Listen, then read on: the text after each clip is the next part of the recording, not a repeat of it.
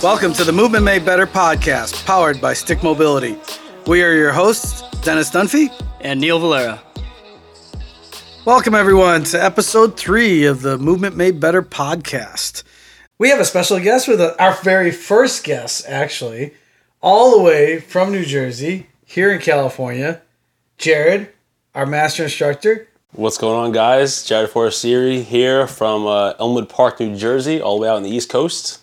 Here in California, just getting ready for level 2. Pumped and excited, ready to go. So, Jared, tell the listeners a little about yourself. So, my background originally was a Division I athlete, baseball player, pitcher, and played at the University of Arizona. Had a career-ending injury in the long run, torn labrum, and that kind of got me into the strength and conditioning fitness industry, just because I didn't want to have what happened to me happen to other young athletes. And then that just went into general population. And my first job was Next Generation Training Center in Wyckoff. And about 4 years into coaching, there was a time where I hadn't had any new education. And I asked my mentor, Chris Flo, at the time, what I should kind of look for. And he showed me Stick Mobility. And I went to the cert in New Hampshire and absolutely fell in love with it. And now I'm sitting here in beautiful California a couple years later as a master instructor and extremely happy and humbled and just, excited to be able to share my knowledge with it. Awesome, man. Yeah, so Jared is our first master instructor here in the U.S. In Dover, New Hampshire. I remember when the facility reached out, I was like, Dover, New Hampshire? We had a good turnout. We had 14 people. 14 people. The facility itself was almost huge. 3 years ago, right? It was a huge 3 place. years ago. So if Seacoast, right? Seacoast Kettlebell, Colin McGarrity's place. Colin McGarity, yep, cool guy. Cool, yeah. For people that don't know, check it out. Seacoast Kettlebell, Dover, New Hampshire, Colin McGarrity's facility. Great place. Great place. But no, that was almost 3 years ago. Yeah. And then after that, you took the initiative to. After that, you guys had the first cert in New York, and I reached out and said, "Hey, man, do you need someone to assist you?" And then that one assist turned into, I believe, 7 or 8 assistings, and ultimately led to the first master instructor in the U.S. We watched what you were posting, the content you were posting, right? And Neil and I were chatting, and we're like, he gets it. Yep. He gets it. And that's all we had to say was he gets it. He understands. And the confidence to say, reach out and say, hey, man, I'd love to assist. What do you need? And that shows that drive that we're looking for and the confidence to be able to, come up and just say, hey, man, this is what I'd like to do. Let's run with it, right? Yeah, so you said that you tore your labrum.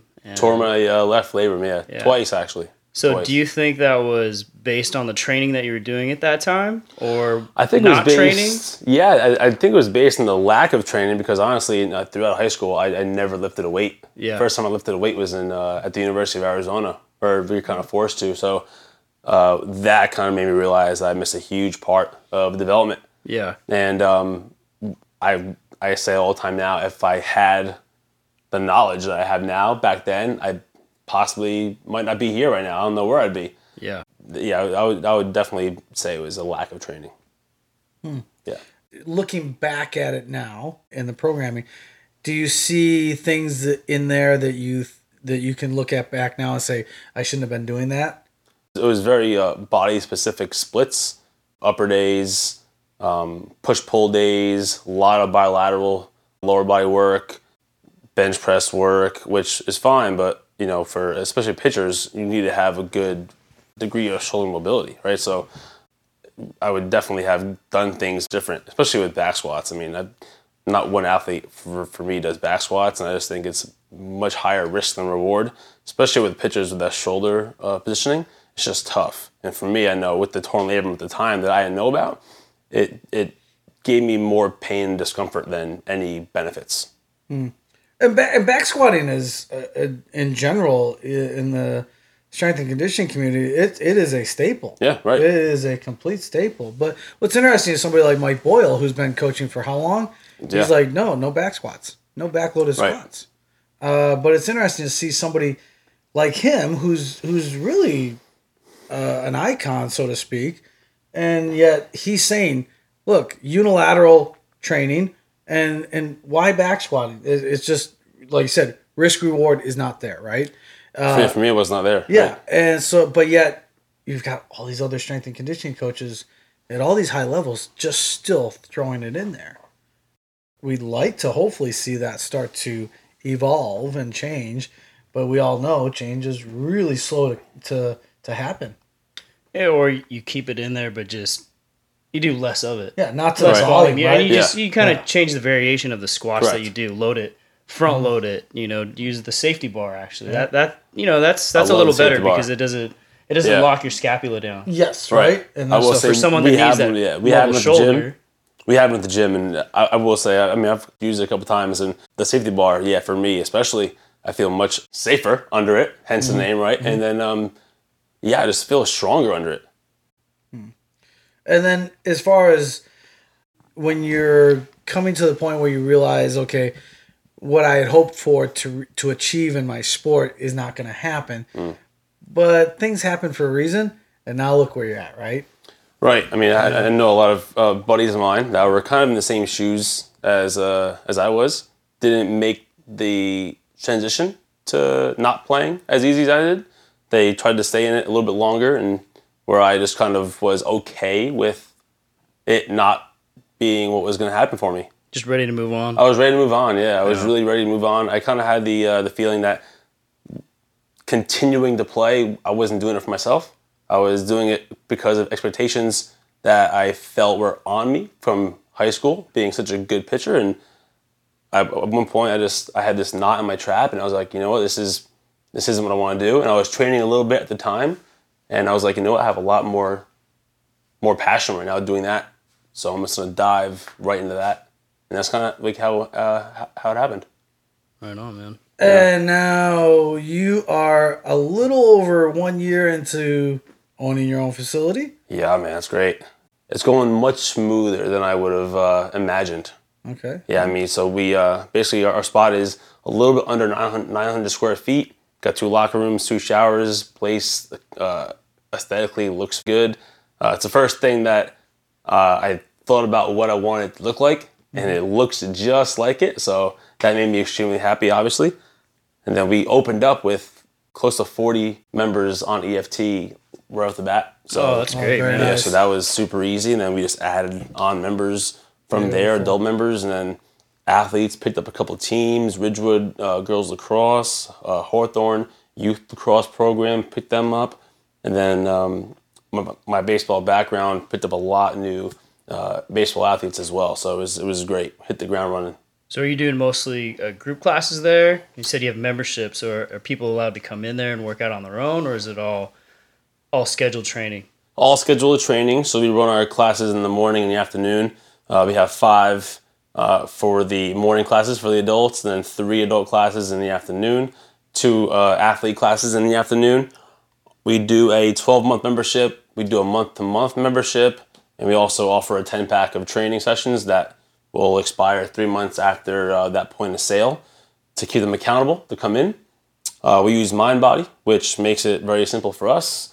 They can sign up for classes on their app, so we cap our classes at 8. A, because of the spacing, and B, because we used to do big classes, and in the beginning was, I thought it was really cool, 15, 20 people, this is awesome. And then you get to the point where you start to develop as a coach, and you realize you can't coach everyone at once when it's that large of a group. So at least to the standard that you want to. Yeah. So we decide to make it small group, cap it at 8, and give everybody the amount of coaching that they deserve and what the service that we're trying to give them. So we shorten our classes, and again we see who's coming in, so we can kind of prep for that class and know what regressions and progressions that we can make within that class. Awesome. It's 900 square feet. Yeah. And I am guilty of this when I was looking at opening up my own places, was the size. And I think we get caught up in the whole, we want a big space, right? Big space. But it's not necessary. No, it's not. No, I mean, so we've been doing it for, again, almost a year now, and we haven't had any issues with members complaining about space really at all. Sometimes we'll let in, 10, 11 people if they overbook and we know the class can handle it. They're okay with it. But the space, I was also a culprit of it too. When I was first looking, had to be no less than 1,500 square feet. And then this place was, brought to my attention. I went and looked at it and fell in love with it. Nice. Well, I know probably about 10, 11 years ago, there was, I forget who was pushing it, but I know on the speaking circuit, there was somebody that was promoted, their thing was the 800 square foot gym, right? And we've always, I think, if you're a really good coach, like in a closet with a ball and a stick, you should be able to train the hell out of somebody, right? Right. And so what you're doing is you're trying to make sure that the quality of training is there. And it's not the size of the facility that counts. It's what's being taught inside the facility. If you're thinking about opening up a facility, don't get all caught up in, I've got to have 5,000 square feet. If you're teaching crap, it's 5,000 square feet of crap. If you're teaching quality content and education, then it's 1,000 square feet of quality education and training being taught in there, right? Right. Well, the other thing to look at too with the size of the facility is like you're gonna have to fill it. If it's your first go at running a gym in a facility, your own facility, there's the rent, there's the equipment, you gotta fill the place. It's gotta look full. You can't just have a 5,000 square foot facility and half fill it with equipment. It's gonna look bare. Utilities, you got all kinds of whole other things bunch of think things about to now. worry about. Toilet paper, bath soap. Right? It's those little things that we didn't understand, but like now we do. Yeah. But if you're going for your first one, I would absolutely start with it's just lower risk. Right? And that's the thing. It's low risk. Small reward. size, low risk, high reward. That small facility, if you really are a little trepid about taking that jump and taking that leap, start with a small facility. See how you manage that. See how you run it financially, if you can sustain it. And then you have the ability to upsize after that. Exactly. But man, when you want to just open up a place and go big bang for your dollar, even if you have a ton of upfront investment money, then you've got investors breathing down your neck, because investors don't invest in something to see nothing in return. You're going to also have to deal with not only managing a large facility, but then you've got to deal with the investors on the other side going, hey, we gave you this. Where is our return on that? Mm-hmm. So these are things that you might want to think about if you're out there and you're thinking about, man, I'd really love to own my own facility. What's the one thing that you would say surprised you the most that you weren't expecting, as far as something that was kind of maybe troublesome that you would rather not have dealt with when you opened up your own facility? I would say 100% time management. Oh, yeah. My own workouts. The first 2-3 weeks, I think I may have worked out 4 times total. A full body workout. And time management, I would say, was definitely a challenge.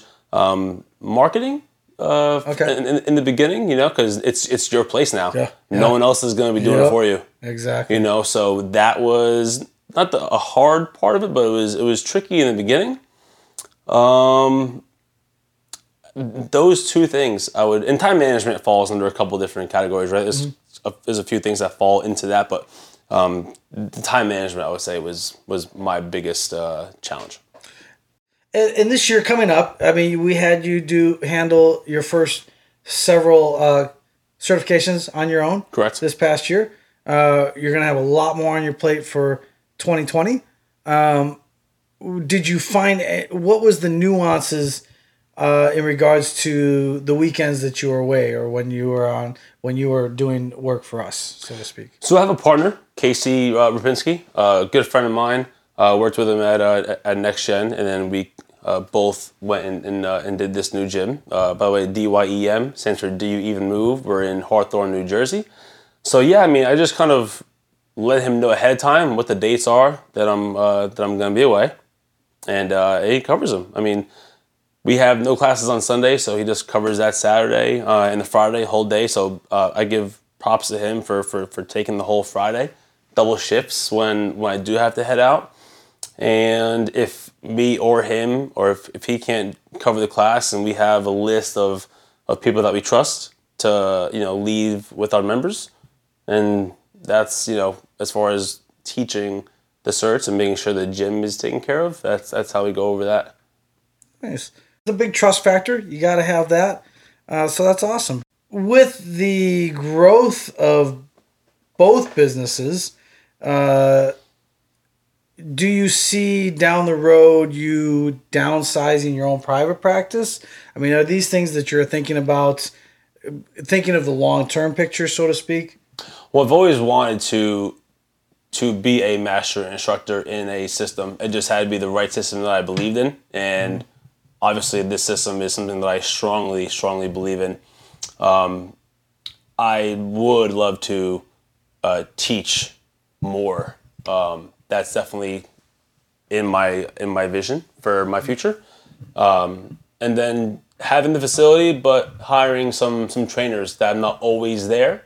So I would love to also run some workshops for like introduction training workshops, because I believe that a lot of what you learn in school and what you learn from some of the certs, some of the certifications, don't get you ready for application right away in the fitness industry, as far as having the experience and how to work with new clients. So I want to do some sort of workshop like that down the road as well. And I definitely want to start doing a lot more master instructing, teaching certifications, because I have a real passion for it. I have a lot of fun doing it. Yeah, and I think everyone can sense that authenticity and the passion when you can tell when an instructor's up front and they're just going through the motions versus someone that's like, yeah. And like what you said a little earlier, like this is something you really believe in. Like I should feel the energy from the speaker coming through, like yes. And it should be contagious. Like me as the student should come out there going, yeah, like I'm fired up. Like I'm ready to teach this stuff. Because the person that just taught me was fired up about teaching it. And this person's been teaching it for years and they're still fired up about it. Like that's what we want, right? Right. And for us, that's what drew us to you when we saw that energy, we saw that passion. If you have thoughts and aspirations of being a master instructor, an educator for a system, number one, you have to be a believer in it. Not saying that. And we're not saying to the point where you're like, this is the only thing that works for everything. No, we're not talking about that. We're just saying be a full believer in what you are teaching, because if you're not, people will be able to tell. And you're just going to lose a lot of validation if that's the place that you're in, right? Yeah. Right. And it's kind of funny because, if you would see me, I guess, move or go through my own practice for mobility training. I'm not the most mobile human out there, but I came from almost nothing. I had 2 surgeries on my shoulder. I have a torn labrum in my right hip that, now it doesn't bother me. My shoulder doesn't bother me. I've worked toward where I'm at now, where I can move with comfort, and I can get into deep ranges. There's a post that Dennis always talks about in certs where I'm doing a deep squat a couple years ago, then I do another deep squat with the same tool that I was using, and my facial expressions are completely changed. But as far as like moving and having mobility, I've come from a place of almost no mobility for myself to a place now where I'm very happy with how I move. How long have you been in the industry for? How long have you been coaching I've been for? in industry for 7 years now. 7 years. It's crazy. I talk about it all the time. I feel like I should be farther than where I am, but I'm A, only 29, and right. B, I've only been in for 7 years. People that I'm talking to have been in the industry for 15 plus years, and I'm like, I'm a baby. I keep thinking that I'm I've been in it for 12. Dennis has 20. been in it 20 plus. So I keep thinking like I should have this, and this. No, dude. And then I compare myself to people that have been in this industry for longer than I have. You're way ahead. Yeah, you're further along than some people. I'm good, right? 20 years. But yeah, it's just reality check sometimes. Yeah. Where you're at, you're way ahead. I look at Neil. I've told Neil before. dude, you're way. I mean, when I first met Neil, I was like, well, shit. I wish I had been at the level Neil's at when I first met him. Like, you're way ahead of the schedule, and ditto for you too. At your age, you're not even 30 years of age. You're way ahead of the process. So yeah, and that's a great thing, and hopefully we see more people in that below 30 demographic in the training community start to up their game. Well, I think with social media and the internet, there's so much information out there now, good information, that if you just dive into it. But they still have to be willing to seek it out. Yeah. And then you need to go do it. Like, you need to throw yourself into the fire and go train people. Not just yourself. Like, train actual people, because you'll see how people react to the different movements, the exercises, dealing with different personalities. I mean, it's a whole another ballgame than just going through one certification and looking at a textbook. And I think what's interesting too is not discounting things we see. At least try it, and you might be very surprised at how difficult it can be or how intense it may be. It didn't look that way. You wouldn't think of something to be that intense, because if you discount it, all of a sudden you find the system. You're like, holy crap! I wish I would have gotten on this like years ago instead of finding it years later, because I just was a late adapter, so to speak, or I was kind of closed-minded on even giving it a try, right? No, absolutely. And then go back to Neil, what you said, actually training somebody else other than yourself. It's, you could have the smartest person in the room, have all the degrees and all the certs, but don't know how to relay that to another human being or how to program that for another human being. And it goes back to what I was told, knowledge isn't power, the application of knowledge is power. Can you apply that to your client in the safe and effective way? Yeah. And I think that's what sometimes people miss. Can you train your client and do it safely, do it effectively, and have them like it and come back to you? Yeah, and you need to communicate with them in their style, the way that they learn. Right, because the way you learn isn't the way that somebody else learns. Some cues work for other people, right? I mean, you have to have a bag full of coaching cues that you can use for every individual person. Yeah, some people can watch you do the exercise once and they get it. Mm-hmm. Some people you need to get in there, and you got to really coach them. You got to put your hands on them, put them in the positions for them to actually grasp it. Mm-hmm. So yeah, everyone's different. Oh yeah, very much so. Very much so. Some people, based on their comprehension and skill level, everything's gonna be different, vastly different. So these are things that new trainers don't really understand because they lack that hands-on experience of interacting with people and being educators and being teachers. So I mean, that's something that you can only get being thrown into the fire, so to speak. Right. And sitting in the classroom is not going to give you that. So that'll give you a base. But then you got to get out there. You got to put that time in. So did you start in a big corporate gym, or did you start at a studio learning under someone? I started at a studio learning under someone. So I actually really never experienced the one-on-one kind of training mentality. Trying to get my own clients. I was a trainer at a privately owned gym, and I'd started doing a few sessions a week. Shadowed a lot of sessions. I did a partially paid internship first for 2 months. And after that, I was a fully hired trainer and running the classes. And I haven't had that experience of having to go out and get my own clients before. That's why when we opened this gym now, it was a little bit of a switch for me, because now I have to go out and market and get new clients to come in the door. But yeah, that was a great experience for me, because I met a lot of great people and I networked with a lot of really good trainers, a lot of smart people that I look to for advice even till this day. And I wouldn't change that experience for anything. Yeah, and then, and that's basically how Jared's been able, in 7 years, has been able to kind of fast track his career the way he has, where I know I started in the corporate gym. What about you? Yeah, I mean, I was 24-hour fitness for just literally just a few months before I was fortunate enough to get my break and go to a private training studio.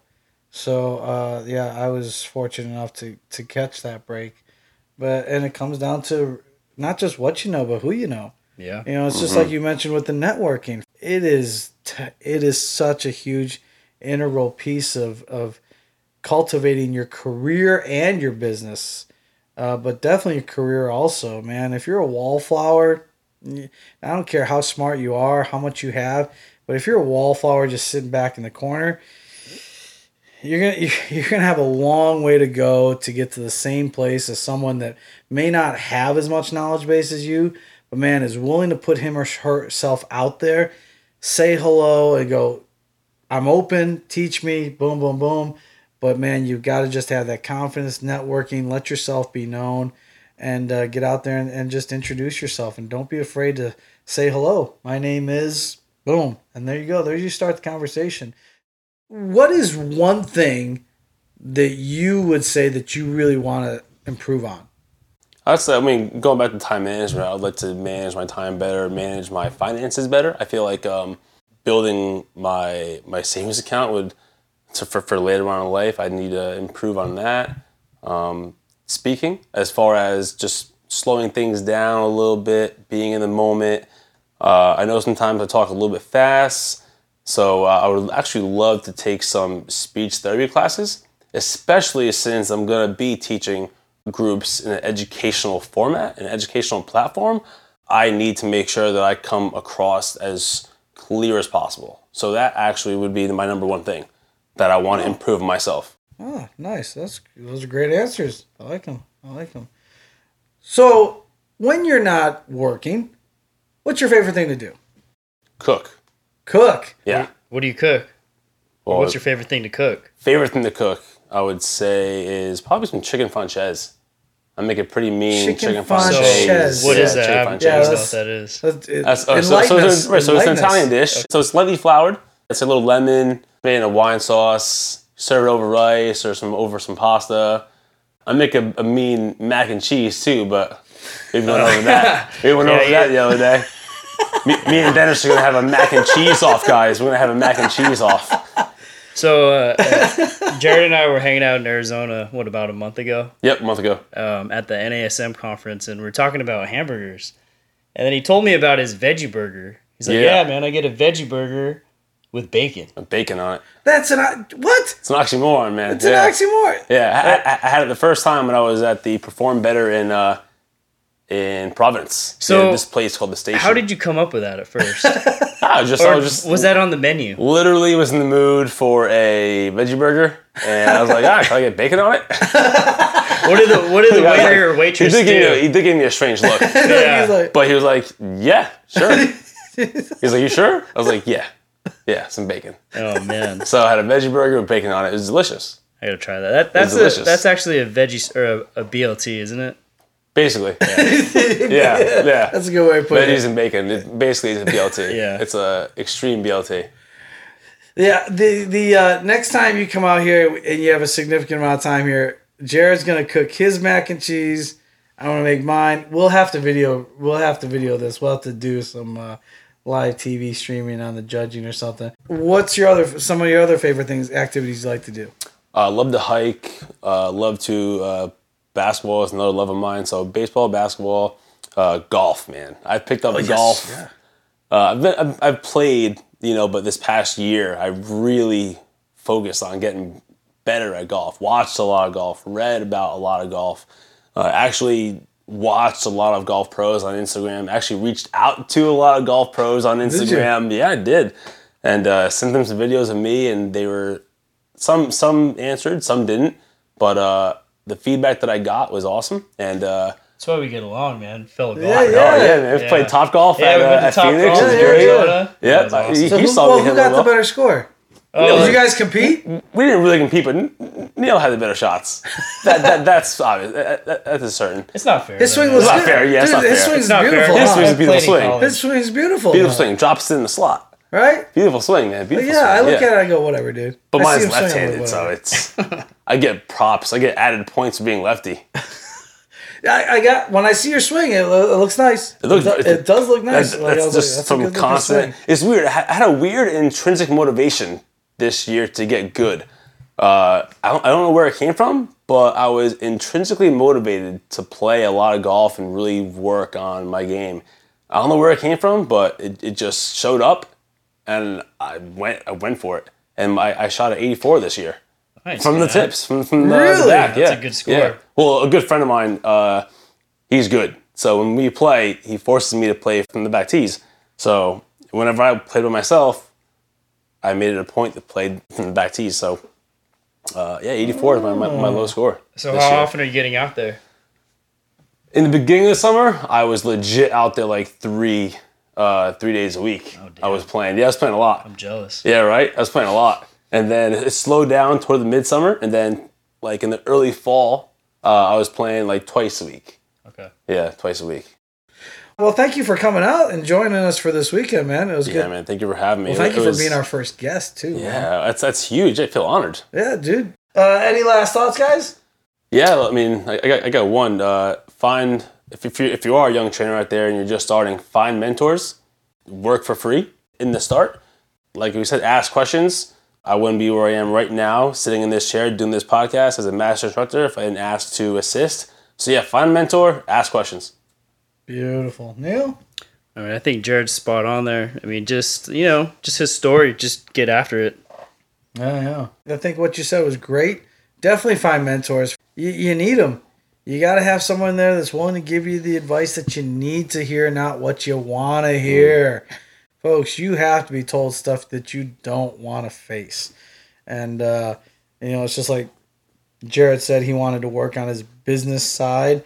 And if you're planning on being a trainer, an independent trainer, and not working at a box gym or a corporate gym, then guess what, folks? You have to have some business acumen, or at least bring somebody into your fold that can do that for you. If it's a CPA or a bookkeeper, a tax person, somebody that can help you organize and stay focused on budgeting and all these behind the training details, behind the scenes.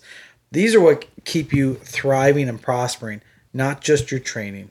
Because, man, if you focus on just the training, you're never going to let your business grow the way it needs to. So until next time, be sure to check out all our social media at Stick Mobility on Instagram, Stick Mobility on Facebook. Be sure to check out our site, stickmobility.com, and the list of our 2-day certifications. Until next time, we're out. Peace.